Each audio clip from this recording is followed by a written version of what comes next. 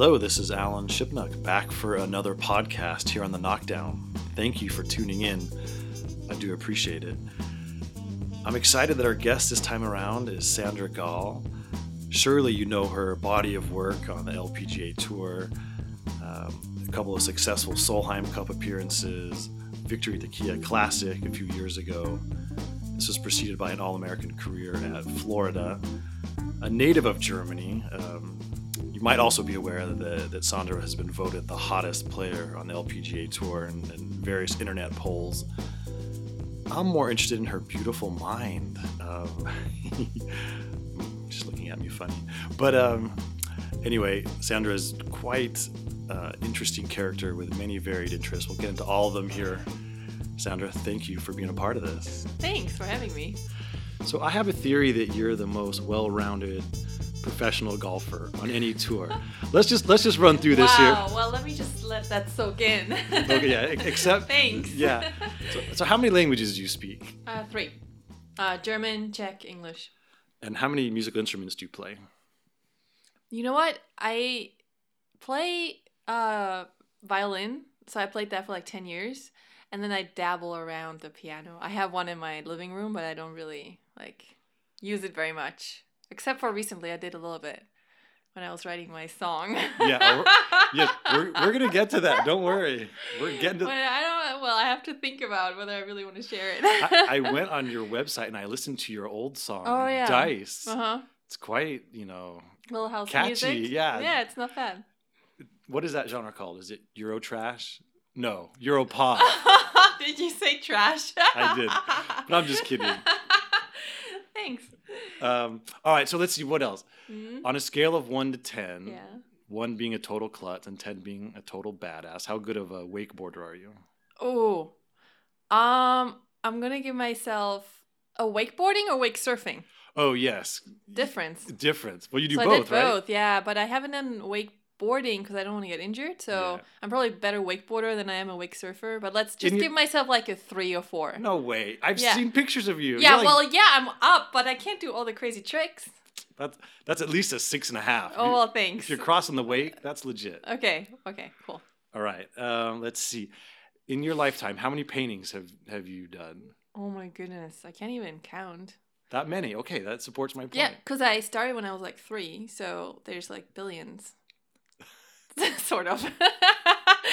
Let's do the math on that. If you had 1 a year. Okay, so you're not great at math. That's your only flaw. Yeah.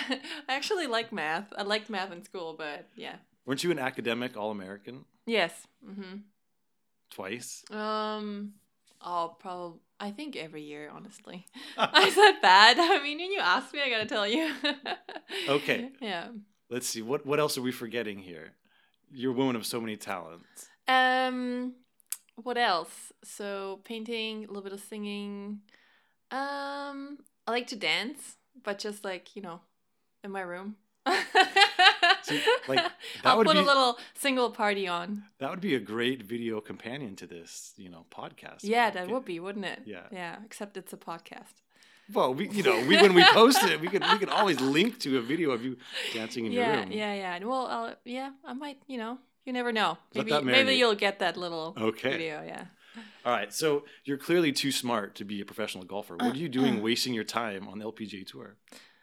Right. That's what my grandfather always said. He was like, why are you an athlete? In his head back then, it's like you should pursue something more intellectual. But then he kind of came in terms with it. But it's something I think it hurts you and it helps you in a way. So obviously as a golfer, you're trying not to think very much. That's when you hit your best shots. So then I need to get there using my brain and figuring out a way how to get there. And that's how I came to read a lot of books. And that's when my spiritual side comes in.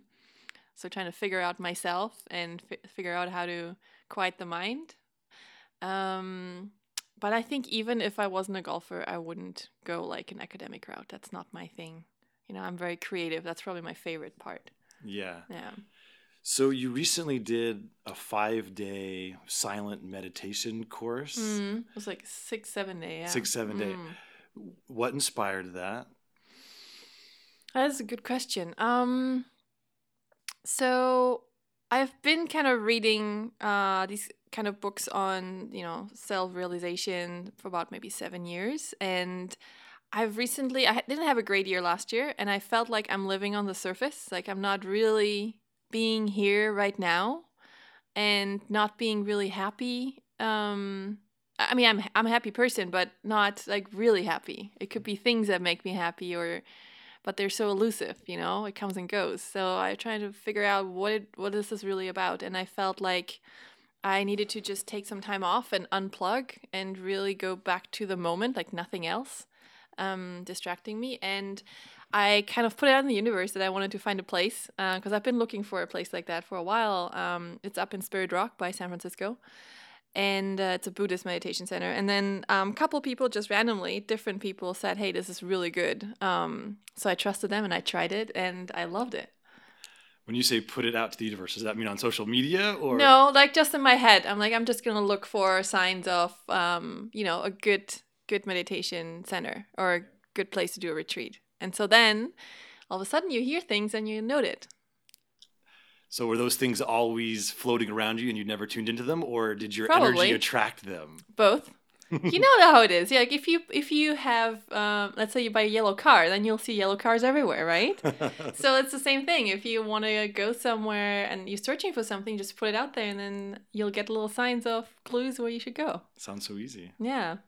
So when you go to check in at this place, do they speak to you then, or from the moment you get out of the car, it's just totally quiet? No. It's like you have 2 teachers and then there's probably 40 people in that retreat. Yeah. And so you get an introduction of how this is all going to work, and it's quite structured. So you have a little schedule of when you wake up and you do meditation, and you have breakfast, and then you do a little working meditation. So I was washing dishes. So you can meditate while you're doing dishes? Yeah. So That's it's just, it doesn't matter what you do. Anything can be a meditation as long as you put a single-minded focus on it. So when you're washing the dishes, you can't be thinking about anything else. You're only focused on the dishes. Well, they don't tell you to not think. That's the thing. Everyone has thoughts coming up. It's just how you react to them. So you try to go back to the moment once you see you're thinking, but you do it with kindness. So you don't beat yourself up over, oh, there I am thinking again. You just kind of notice it and go, oh, cool, I noticed it. Yay, this is progress. And then I go back to what I'm doing. Okay, so after your work meditation. Yeah, then it's sitting meditation and walking meditation alternating. And it's always like 45 minutes long. And it's beautiful California countryside up there, so walking outside is really, really pretty. And they teach you, little ways what to pay attention to when you meditate. So you can pay attention to your breath or whatever you're feeling or the surroundings or a sound. It could be anything that pulls your awareness, but as long as it's in the present. And then, you have lunch. You do the same thing in the afternoon. And then you have dinner and go to bed. And there's no phones, no books, no, nothing that will kind of get your mind active again. And how much can you interact with the other people around you? You're not interacting. You actually even not trying to make eye contact because you would invade kind of you're giving them the gift of peace. I see. So you respect that, and then there's a couple times where you have a sit down with a teacher and you have a little interview and just a little question answer whatever's going on, what you have trouble with. And so it's not like you're not speaking the whole time. And actually every night there's a Dharma talk, so the teacher will talk for an hour about different topics that all go around this. Do you remember the TV show Lost? No. Oh, no. Oh, it was a great sci-fi show. It was Okay. And it was the Dharma Corporation. They were kind of like the bad guys. So really? There was a lot of little nuggets that were dropped into the show like that. Okay. So, interesting. Yeah. So at what point, I'm sure in the beginning it's very awkward and you're kind of fighting it. Mm-hmm. But how long did it take for you to settle into this new reality? Yeah, it took probably 2-3 days to really be comfortable. In the beginning, you start meditating, you're falling asleep. And it happened to everyone. Everyone's their heads are bobbing down. And after a while, that stops and you have plenty of energy. And then you're just really kind of aware and awake. And 2-3 days till it gets comfortable. And then you really go a little bit deeper every day. And you always feel a little resistance when you sit down. You're like, oh, I got, 45 minutes ahead of me. And then you just notice it and then it goes away, and it actually this really, really nice feeling comes up. It's just so peaceful, and you're in your body, you're not in your mind. It's just really rare for us, I think. So then you have 4 or 5 more days where are you blissed out because you've reached a whole different level of existence? I was blissed out, seriously. And it's crazy because you notice things around you that you normally don't notice because you're so clouded with thoughts. So all of a sudden when you're walking in nature, you see things that you've never seen before. It's really hard to describe, but you're just so present. Everything becomes more colorful, more, you hear more, you smell more, everything is all awake. It's crazy. That sounds fantastic. Yeah. So what did you learn about yourself during that time? I learned to be kind to myself, because before that I would have a lot of parts of me that I didn't like the way they reacted to things. It's like, why am I thinking, this way about myself or this way about someone else? And now I learned to not take my thoughts so serious. So when I have that thought, it's like, oh, it's just my mind, coming up with this crazy idea. It's not important. So I go back to the moment and I'm kind about it. So it changed everything. It's just a whole different level of self-love. And I don't know, my whole reality changed, really. It must have been jarring to go back to the real world after that. Yeah, it was. It was not easy to adapt going back. Just because all of a sudden everything's so loud and everyone's talking so much, and it took a while to kind of go back. And the first thing that you notice is you have so much energy. You come out of it and you barely sleep. There's so much, I guess you burn so much energy thinking, and when you don't, it's just this surplus of energy. That's my problem. I should stop thinking. Yeah, I know. Tell me about it. So then you kind of go back to normal life, and, obviously your mind gets a little bit busier, but you always notice when you come out of your center, so it's easier to come back to it. Yeah. And as the tour season starts up and you're back in the competitive arena, have you felt a difference between the ropes? Yes, I have.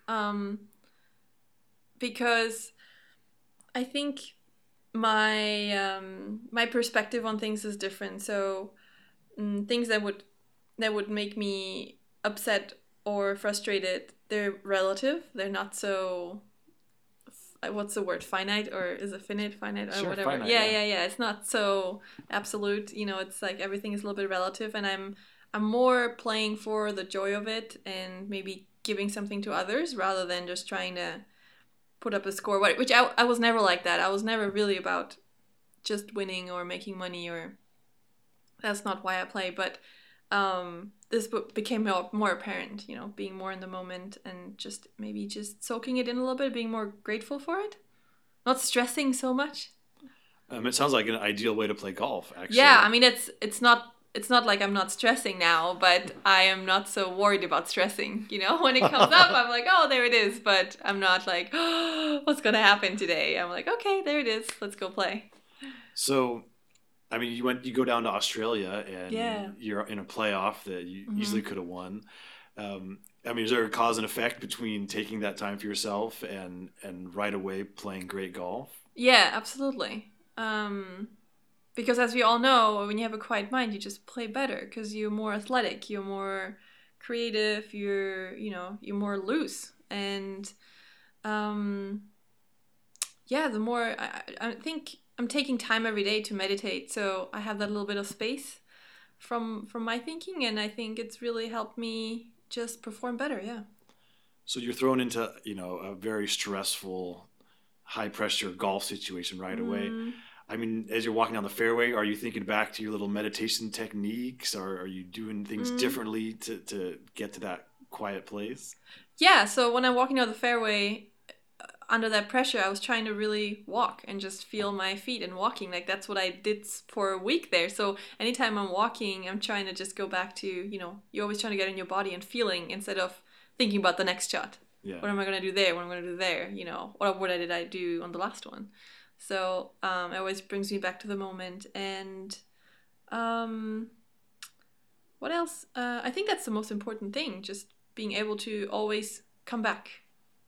That's interesting, because I've been feeling like I need to get away from my phone, from social media, all of Yeah. that. Like my brain is fuzzy at the end of the day Yeah, sometimes I because you're know. just going constantly, the stimulation, the interaction, all of it. You're just kind of trying to fill the gaps sometimes with the phone. Yeah. So how has that changed for you now? Yeah, I'll totally, because I will. I know I'm quite a sensitive person, so I get kind of thrown out of my center with lots of, when there's lots of things going around me or lots of people. So now if I notice that, then I'll just go back. Yeah, which is my life. I know. Yeah, exactly. Exactly. So it's good because it's like it's a great challenge for me. So then I just kind of and look for the good in the moment, and just take a break and just stop and take a couple breaths and enjoy whatever is in front of me, instead of rushing to the next moment and rushing to the next moment. That's what it feels like sometimes when you have a bunch of things that you got to do during pre-tournament. You go from interview to interview, or signing something, to practice round, to seeing your coach, to going to work out, to seeing your physio, and it's like constantly you're going somewhere, instead of just, why am I living this life? I'm here to enjoy myself, not to constantly, be reaching for something ahead of you. So learning to stop has really, I don't know, just, yeah, I'm more chill. That's good. Yeah. I mean, there's a whole interpersonal aspect of tournament golf that I think people underrate. And like I was down at the WGC in Mexico City, and that was a crazy environment. The fans were so excited and loud, and not all of them had much golf experience, so there was just a different intensity. And people who just watch golf on TV and they don't ever go to live events, I mean, the fans are right on top of you as a player. There's just a little rope separating everyone, and that walk from green to tee sometimes, it's like you're going through a mosh pit. And when people try to understand why, this guy hits it so good on the range, and he plays great in the practice rounds, but he can't, or she can't do it in a tournament.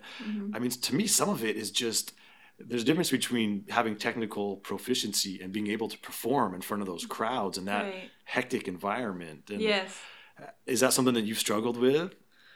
No, I've always loved crowds. It's more the hectic environment that you mentioned that can get you sometimes. If you need to almost like slow things down, especially during tournament play or before, because like I said, you just kind of rushed. You can get rushed quickly trying to get from A to B to C. So the people per se, I like the crowds. I feel like they're always cheering you on, and they're there, they're not there to criticize you. They're, it's good energy you get off them, I feel like. That's my job. Yeah, exactly. Good thing you're not writing about me, you're just talking to me. Yes, that's right. It's the new me. It's all peace and love. Yeah. I found my center. Yeah, exactly, totally. So yeah, no, definitely, like you said, it's different range to, on a quiet day, you're just practicing, you might be striping in, and then you get to a tournament situation, and it's different feel, different vibe, absolutely. But you kind of got to be in your own little world. Solheim Cup is always cool. There's so many crowds. It almost forces you, or it forces me to go more into myself and more into my bubble, and just really focusing on that shot, and almost makes me play better, I think, because you want to perform well for the crowds too. Yeah, I mean, I saw that in Germany, right? When that's 2015 Solheim Cup. That's playing on home soil, all that went into that week. And I mean, you played great. So much fun. Yeah, that's why I wanted to ask you. What are your some memories from that week for you? Oh my goodness, it was so amazing. Honestly, even though we didn't win, it was just such an amazing week. But my biggest memories are just the crowds going crazy. And me making putts when I really needed to, making lots of putts and hitting. I hit this 1-7 wood to tie the match. It was really cold. We had to go back Sunday morning, and and I hit that little fade to a back right pin to about 3 feet, and they gave me the putt, or 2.5, whatever it was. They gave me the putt to make birdie and get that one. We were 1 down and we won that hole. So that was amazing. And then I remember this one putt too. There's this one spot where there's huge grandstands, lots of people. I think it was like 3 or 4 holes together, and I had this maybe 12-footer, and someone was moving and the crowds were really loud and cheering because they knew I had to make this putt to win the hole. Yeah. And I put my hand up because I wanted this one person to stop. And I put the hand up and everyone went quiet. It was like this, thousands of people. And I went, whew. I'm like, oh, whoa, this was cool. You're like the emperor. Yeah. And then I made the putt and then everyone went crazy. These little moments are just amazing. Yeah. Yeah. So, I mean, that was a tight Solheim Cup, and in the team play, you were 2-0-1. You go into singles, you get Paula, who's obviously a tough player and was trying to justify her inclusion in the match, and that was a tough match. What does it feel like when the whole country, all your teammates, all that are pulling for you, and you just can't get it done? You know what? I'm almost taking that match out of that week. Yeah. Just because of what happened Sunday morning. It was just the weirdest thing. It wasn't my game the way I played Sunday afternoon. I was really, really frustrated, and I didn't like the way things went down, and I think the whole team atmosphere went from a super high to a super low. Yeah. We were just discussing back and forth, is this right? Is that wrong? What's wrong? What should we have done? What should we do? And it just created this whole different, energy. And so we went from momentum to complete, nothing. We're talking, of course, about Suzanne Pedersen telling Allison Lee to, she picked her ball up thinking the 18-incher was good. She made her putt it again, all that. Yeah. Just as with the luxury of hindsight, what are your feelings on Suzanne's decision and how that all played out? That's a really touchy topic, Ellen. Well, we can't just talk about walking in the woods in our bare feet. Come on. I know. So, my opinion is I'm all about sportsmanship. And I felt like we would have been better off just giving them the hole. I love Suzanne, and she's my teammate. And, I play for Europe. And, that's us, but I didn't agree with what happened. I think a Solheim Cup is about the best golf should win. And it's not about someone making a mistake like Allison did. She forgot. So is that why we should have won? Because she forgot? No. I think we should have won because we played better golf. So even if we had given that half a point, we had such a big lead. That's my opinion. Yeah. Well said. Delicately put. Thanks. I was pretty clear there. Yes, I think so. So you do have a little experience behind the microphone. I remember there was a couple of LPGA end of the year parties where you're on the red carpet interviewing players as they came in. Mm-hmm.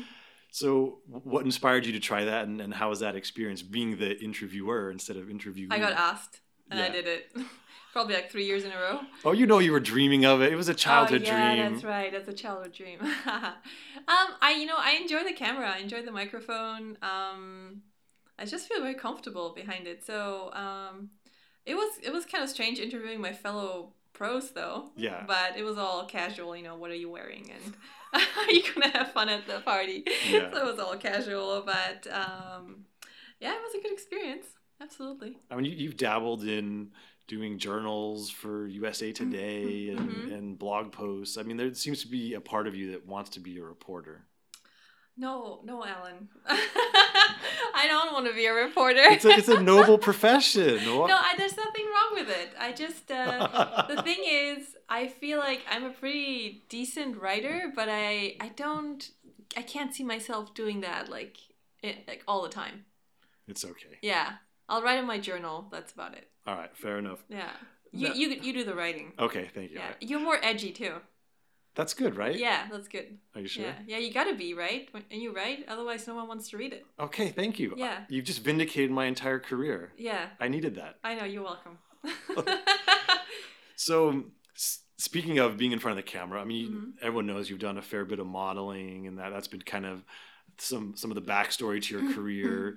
Are you okay being, objectified in these galleries and being voted, the hottest girl on the LPGA tour and all that stuff? I think it's a compliment. I think early in my career, that's, yeah, I signed up with that agency, modeling agency, and so then there was a big focus on that, even though all I wanted to do was play golf, like play good golf and win tournaments. So it kind of just happened. I wasn't really trying to go that route. It just kind of happened. So now it's definitely with me. But I think it's a compliment, and that's about it. I wouldn't call it objectify, because anyone who knows me knows that I have a lot of interests, and I take my golf serious. So yeah. I was just trying to be edgy. I know you are. Okay.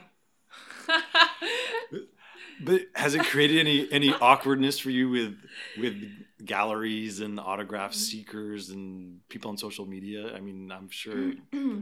Let's be honest. There's some weirdos out there. Yeah. So I mean, there's always every tournament there'll be guys trying to get my autograph on lots of pictures, and I feel like some of them just want to sell them.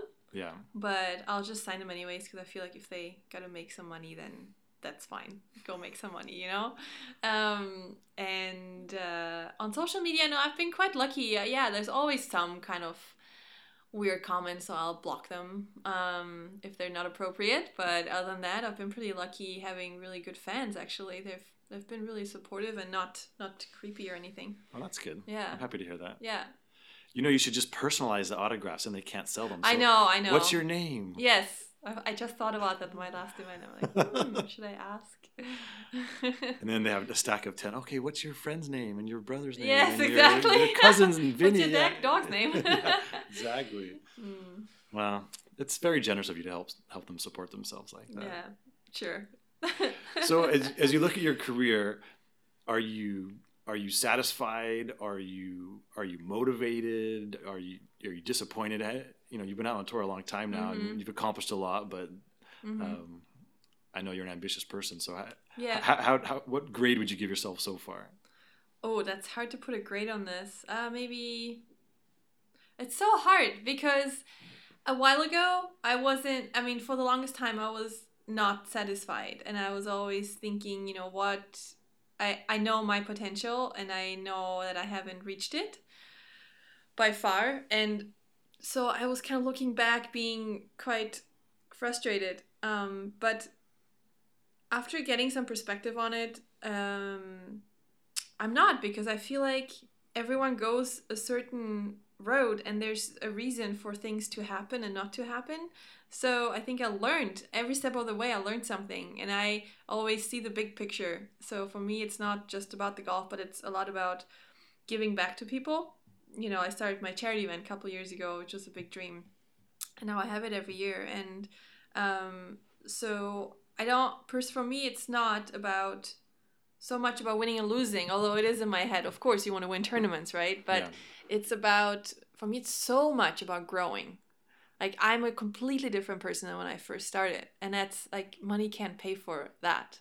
And so growing is huge. Then the people I've met, the relationships I've made, you know. And it's funny that you say that, because I became friends with Marilyn Smith. And so she followed me a lot last week, and we had dinner, and I asked her. That's awesome. Yeah, wait. So I asked her, you know, she won tons of tournaments. I asked her, what's your favorite moment during, you know, a tournament win, a shot you hit or something? And she looks at me like I have 3 heads, and goes, oh, I've never thought about that. I'm like, how can you not think about that?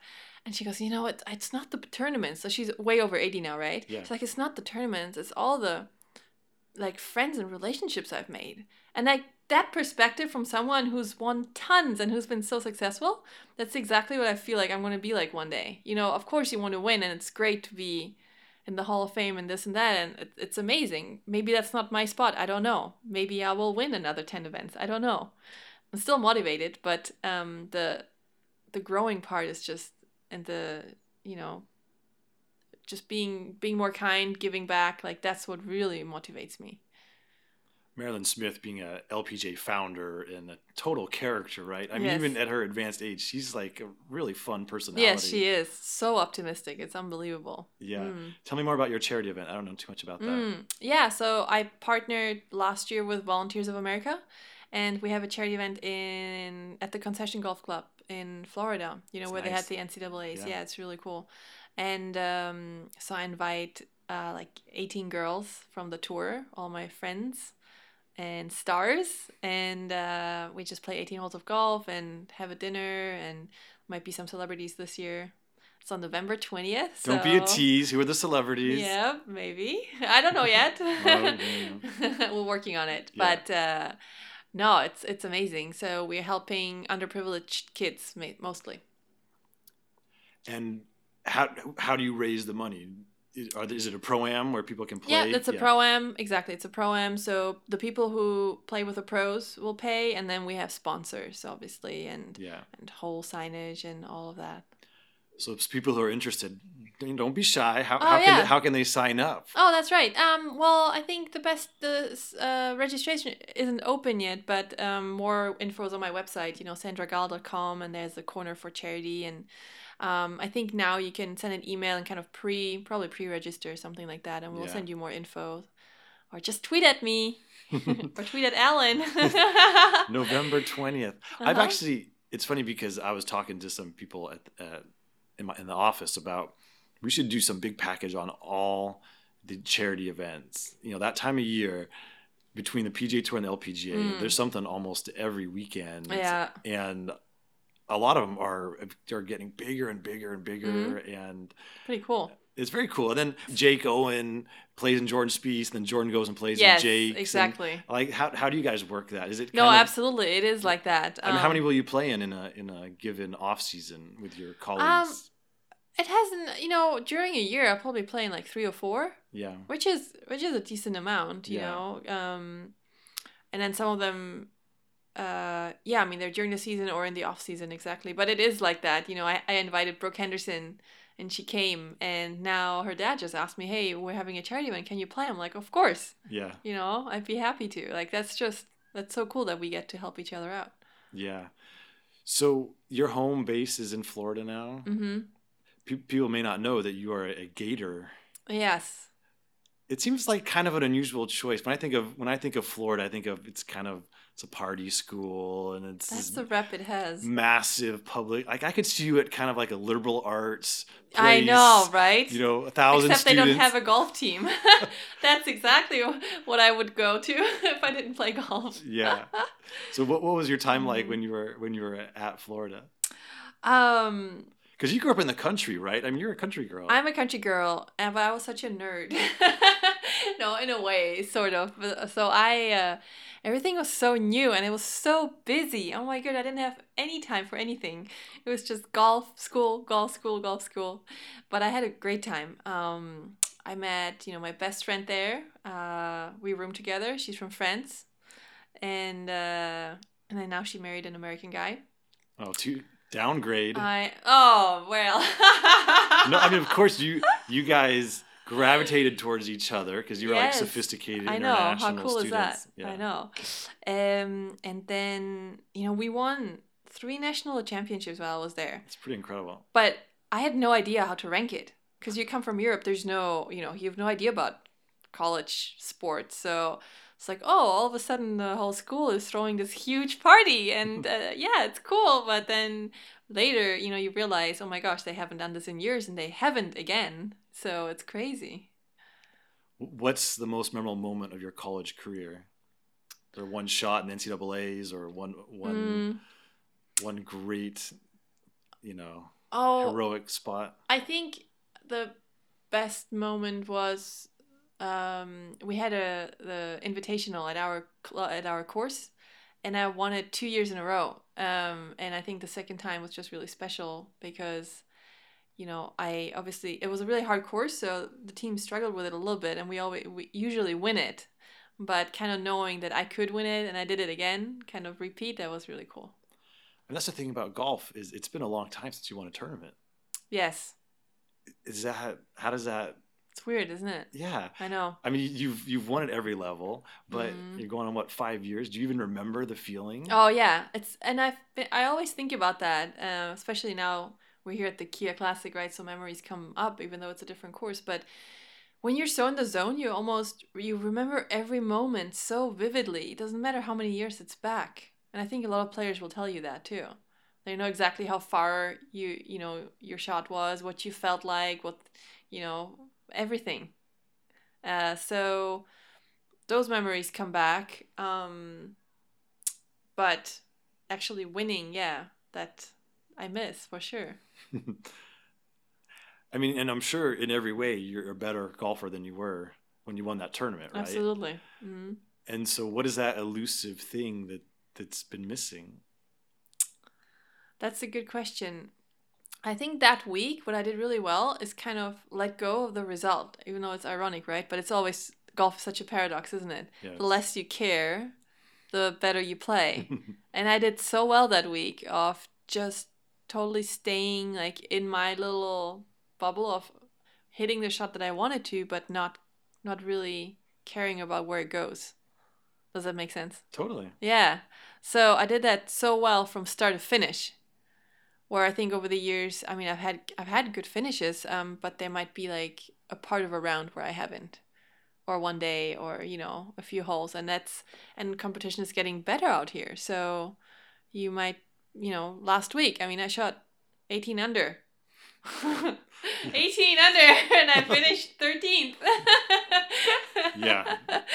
But I still consider that a good week. There's so many young players that just practice tons and they grew up doing nothing else but golf. And I feel like I'm really lucky that I had a childhood where I did so many different things. I played theater, I did ballet and violin and all kinds of things, and golf was one of them. And then I end up, playing on the best tour in the world. So it's pretty cool. I mean, that gets back to what I was saying at the beginning. You're so well-rounded. Do you ever feel like, geez, maybe I should be more like them and just grind harder? Or that would just be a recipe for being unhappy? Yeah, totally. It's just so not me. There comes a point where it's just no return, right? Like you don't get the return on your work. And I think you'll notice, especially after this retreat, how much more I should take time for me to just do things that make me happy instead of practicing more. I mean, of course, I'm a hard worker, but it just working hard isn't going to get you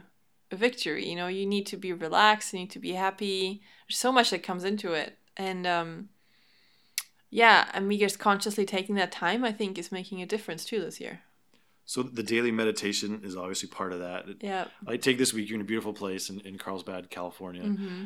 So will you work into your schedule? Okay, I want to walk on the beach. I mean, what does it look like for you this week to get to that place of perfect mental balance? Yeah, so I took the day off yesterday and I took my dog to the dog beach and we just walked and I laid on the sand and did nothing.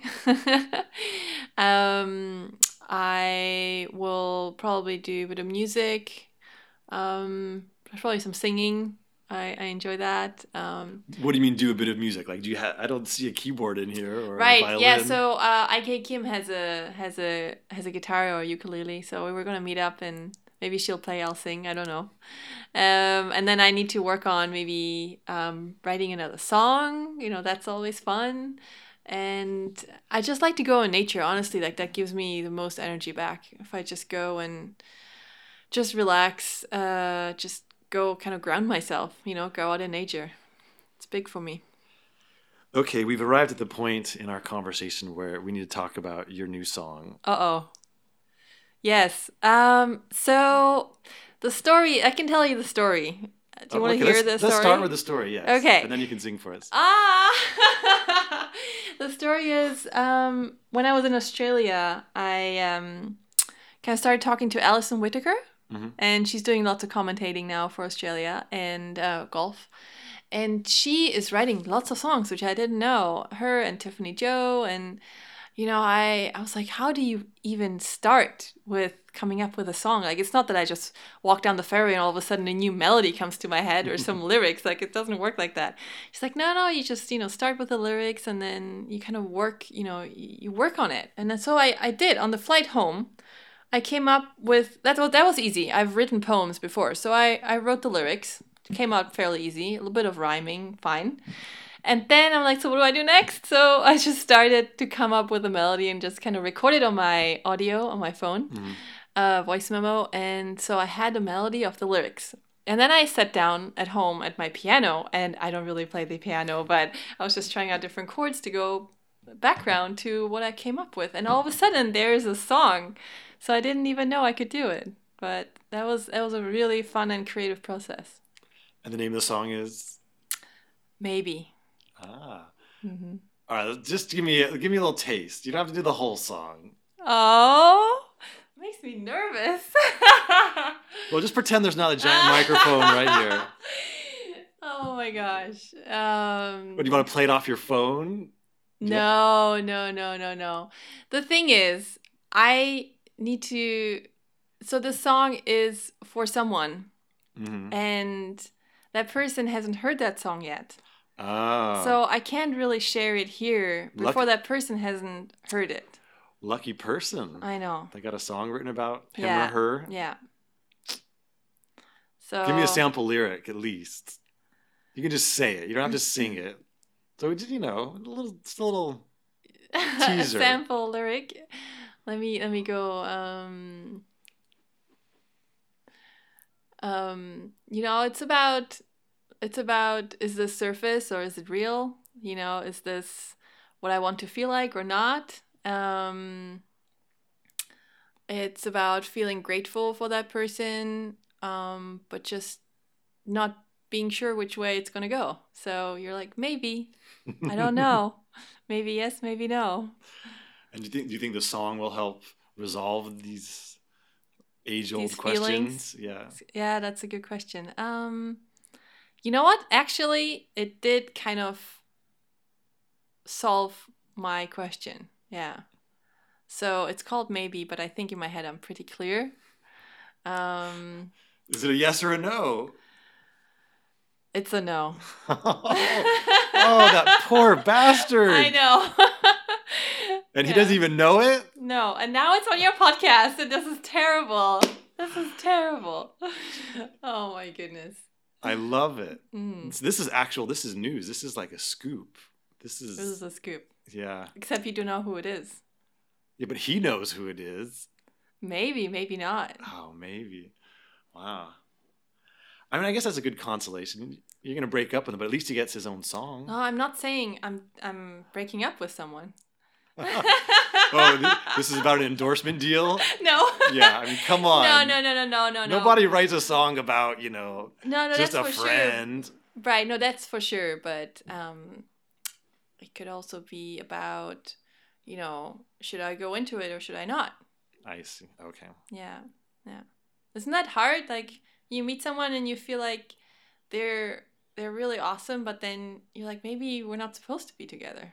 You want to be with them, but then you don't want to. But how do you know if you don't even... It's a huge dilemma. It's not a dilemma. You got to try. Do you really try all the time? Yeah, you have to. Really? That's so difficult. You can't. Okay, I know you're a planner and you've got this great brain, but these are not things you can decide without having experienced them. It's a thing of the heart, isn't it? Yes. Of course, the problem is then you can get hurt and it can be messy and you can have invested a lot of time and emotion, but otherwise, how would you know? That's what it is. Love is messy sometimes. I mean, that's normal. Yeah. That's life. Yeah. Yep. So there we go. Oh my gosh, we went really deep there. That was good. Yeah. You got it out of me. What other questions do you have? I can offer advice on your love life. Anything you need, I'm here for you. This is going to be like a consultation podcast. Sure. Oh my goodness. Okay. Wow. Okay. Spiritual advice. I mean, it's one-stop shopping here. Advice. So, relationship is always a fun topic, though. Indeed. Yeah. So, do you believe in finding the one right person, or do you think there's many right people for you? Well, yeah. I'm sure everyone has many people they could be happy with, and many people who could be the right one. But it's like you're going down a hallway and there's a door and you go through that door and it leads to another hallway and you just But what about intuition? That's what we just talked about. You have an intuition about someone. You're like, yeah, I really want to go that door, but I can feel this is not going to end good. You know what I mean? Yeah, maybe that's not intuition. Maybe that's fear. It's fear of being hurt. Or Fear maybe of it's just inner wisdom. it could be. Mm. I mean, yeah. If you've dated people of that that archetype and you kind of know what you might be getting yourself into, but even so, everyone is so different. We're all precious snowflakes and we're all unique. So That's true. But there's patterns too. yes, we all have those. Yeah, sometimes you gotta break the pattern. All right. So what have your patterns been? Oh, we're gonna go there? I mean, why not? Oh my goodness. My pattern. I just haven't. I don't know. I don't think I really have a pattern like on the type of person. Mm-hmm. I'm pretty open minded. But I think I haven't been in a relationship for a long time. How Many long? years. Like, I haven't been past 8 months. That's not very long. It's not very long. But it's also, I mean, I kind of think that I know very quickly that if the person is right for me or not. So I don't drag a relationship out. That's good, but because I have a really strong feeling like this is not working. yeah, except the only problem with that is the first 3 months you're dating or the first 6 months, it's not even the real person. It's kind of this facade and it's this act you're putting on. Very true. Yeah. I mean, no one's really themselves until after you get past a certain point. Yes. Yeah, I agree. So maybe all these people you've discarded, you never even got to know properly. That's a possibility. But I think I did at the end of it, Yeah. And what I think is I might have gotten into some of the relationships too quickly. So I could have gotten to know a person better before I committed, and then I would have maybe made I'm not regretting anything. I had you shouldn't. I'm not regretting, but I think you need to get to know someone before you really commit. So give it just time and go on dates. It's hard with your lifestyle, though. I mean, you're never in the same Yeah. city twice, all Yeah. year long. So, Mhm. I mean, to slowly nurture a relationship. Then again, maybe it leads to that, a lot of long distance. That's tour life for you, though. Yeah. Yeah, you gotta have a very patient person. Yeah. Or someone who can travel. Yeah. So the guy you wrote the song about, Yeah. how long were you together or not? Yeah, we've never been together. You've just been nibbling around. We're just getting to know each other. Yeah. Yeah. Mm-hmm. I'm just picturing this guy in his apartment listening to this podcast, and he's like, "Is she talking about me? Or is there some other guy in some other city?" So, what is the answer to your own question? Do you think there's only one perfect person for you? Or No, absolutely not. No, I think there's, like you said, I think there's many people who you fit with, but I think there's also some sort of maybe like karma or something that you're meant to meet some people and you're meant to be with some, and I don't know if they last a lifetime either. I mean, you would always hope so, right? But maybe they don't. Maybe I wouldn't say hope. So I think a lot of relationships you have, it's because you needed to learn something specific from that person. Yeah. But it wasn't meant to be forever. Yeah. And if you can take what you're supposed to take, then it's not a failed relationship. Or give. Yeah. I mean, giving, right? It happens simultaneously, but. But I think, back then people would get married and then never get divorced. And then you learn so much about yourself too, because you can't get out. So then you learn to be so tolerant. And so, is it tolerance, or is it just they've just given up? You think? It's just defeat. I don't know. I think there's something to, sticking by a person, being loyal no matter what. Because I think every relationship, at the end of the day, it's like a mirror to yourself. You will come to your problems, and you'll just have to look at yourself. I agree with that. But first you got to find someone who's compatible, and of course they got to have lots of things that work well with you. But then you're still going to have issues. You're still going to run into things that you got to look at yourself and figure it out. Well, and it is such a disposable culture now. Well, that's the problem. So it's okay, that was fun. It didn't really work out. On to the next. Yeah. There isn't that determination to try and work through things. Yeah. And exactly.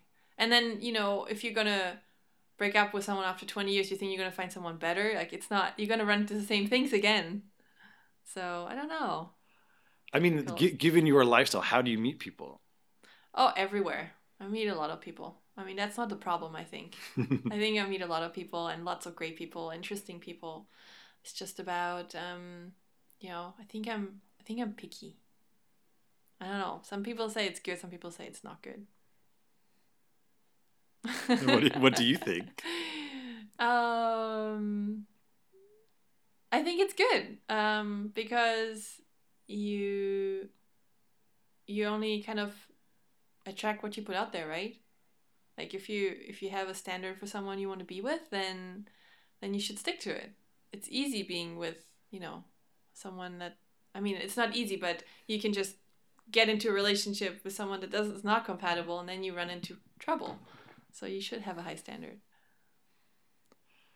It's hard to find guys who are as in touch with themselves, perhaps, as you are with yourself. Yes. I mean, I live in Northern California. I know... You're open-minded and liberal. Indeed. But also, you know, I know at these retreats and if you go down to Esalen or any places like that, it's like 90% female. It just seems like... I know, it's true. It's like women are much more interested in doing that work and that inner journey. Yeah. So, plus, I mean, I'm into all of that, but yet I still have my other foot right there in, like, the reality that most, you know, that's the normal reality. So I'll go to pro-am parties and I have no problem going to just living in what you could call a normal life, but yet I still see the other side of it. So it's not like sometimes I dream about being a hippie and, you know, living somewhere on a little island and having a meditation studio or retreat. That'd be cool. But I think I still need the life of, you know, flying around the world and meeting all these great people and playing golf, and it's amazing. So I have like a bit of everything. This goes back to the first thing I said an hour ago on this podcast. Was it an hour ago? Or what? I mean, pretty much. Oh my God. Only 51 minutes. I can't believe you got me to say all the things that I did. Just because I don't know. Yeah, it's just a podcast, that's why. Just a podcast? No, like a podcast where I don't realize there's going to be lots of people listening and I just say stuff. This might be the most meaningful thing you ever do in your career. The lives you're touching here, Sandra. Yes. Oh, good. All right, well, I will reiterate my original thesis. Okay. The most versatile, well-rounded person in professional golf, Sandra Gall. Thank you so much for taking the time. It's a great pleasure. Thank you so much for having me. Well, there you have it. It's just a podcast, and now it's over.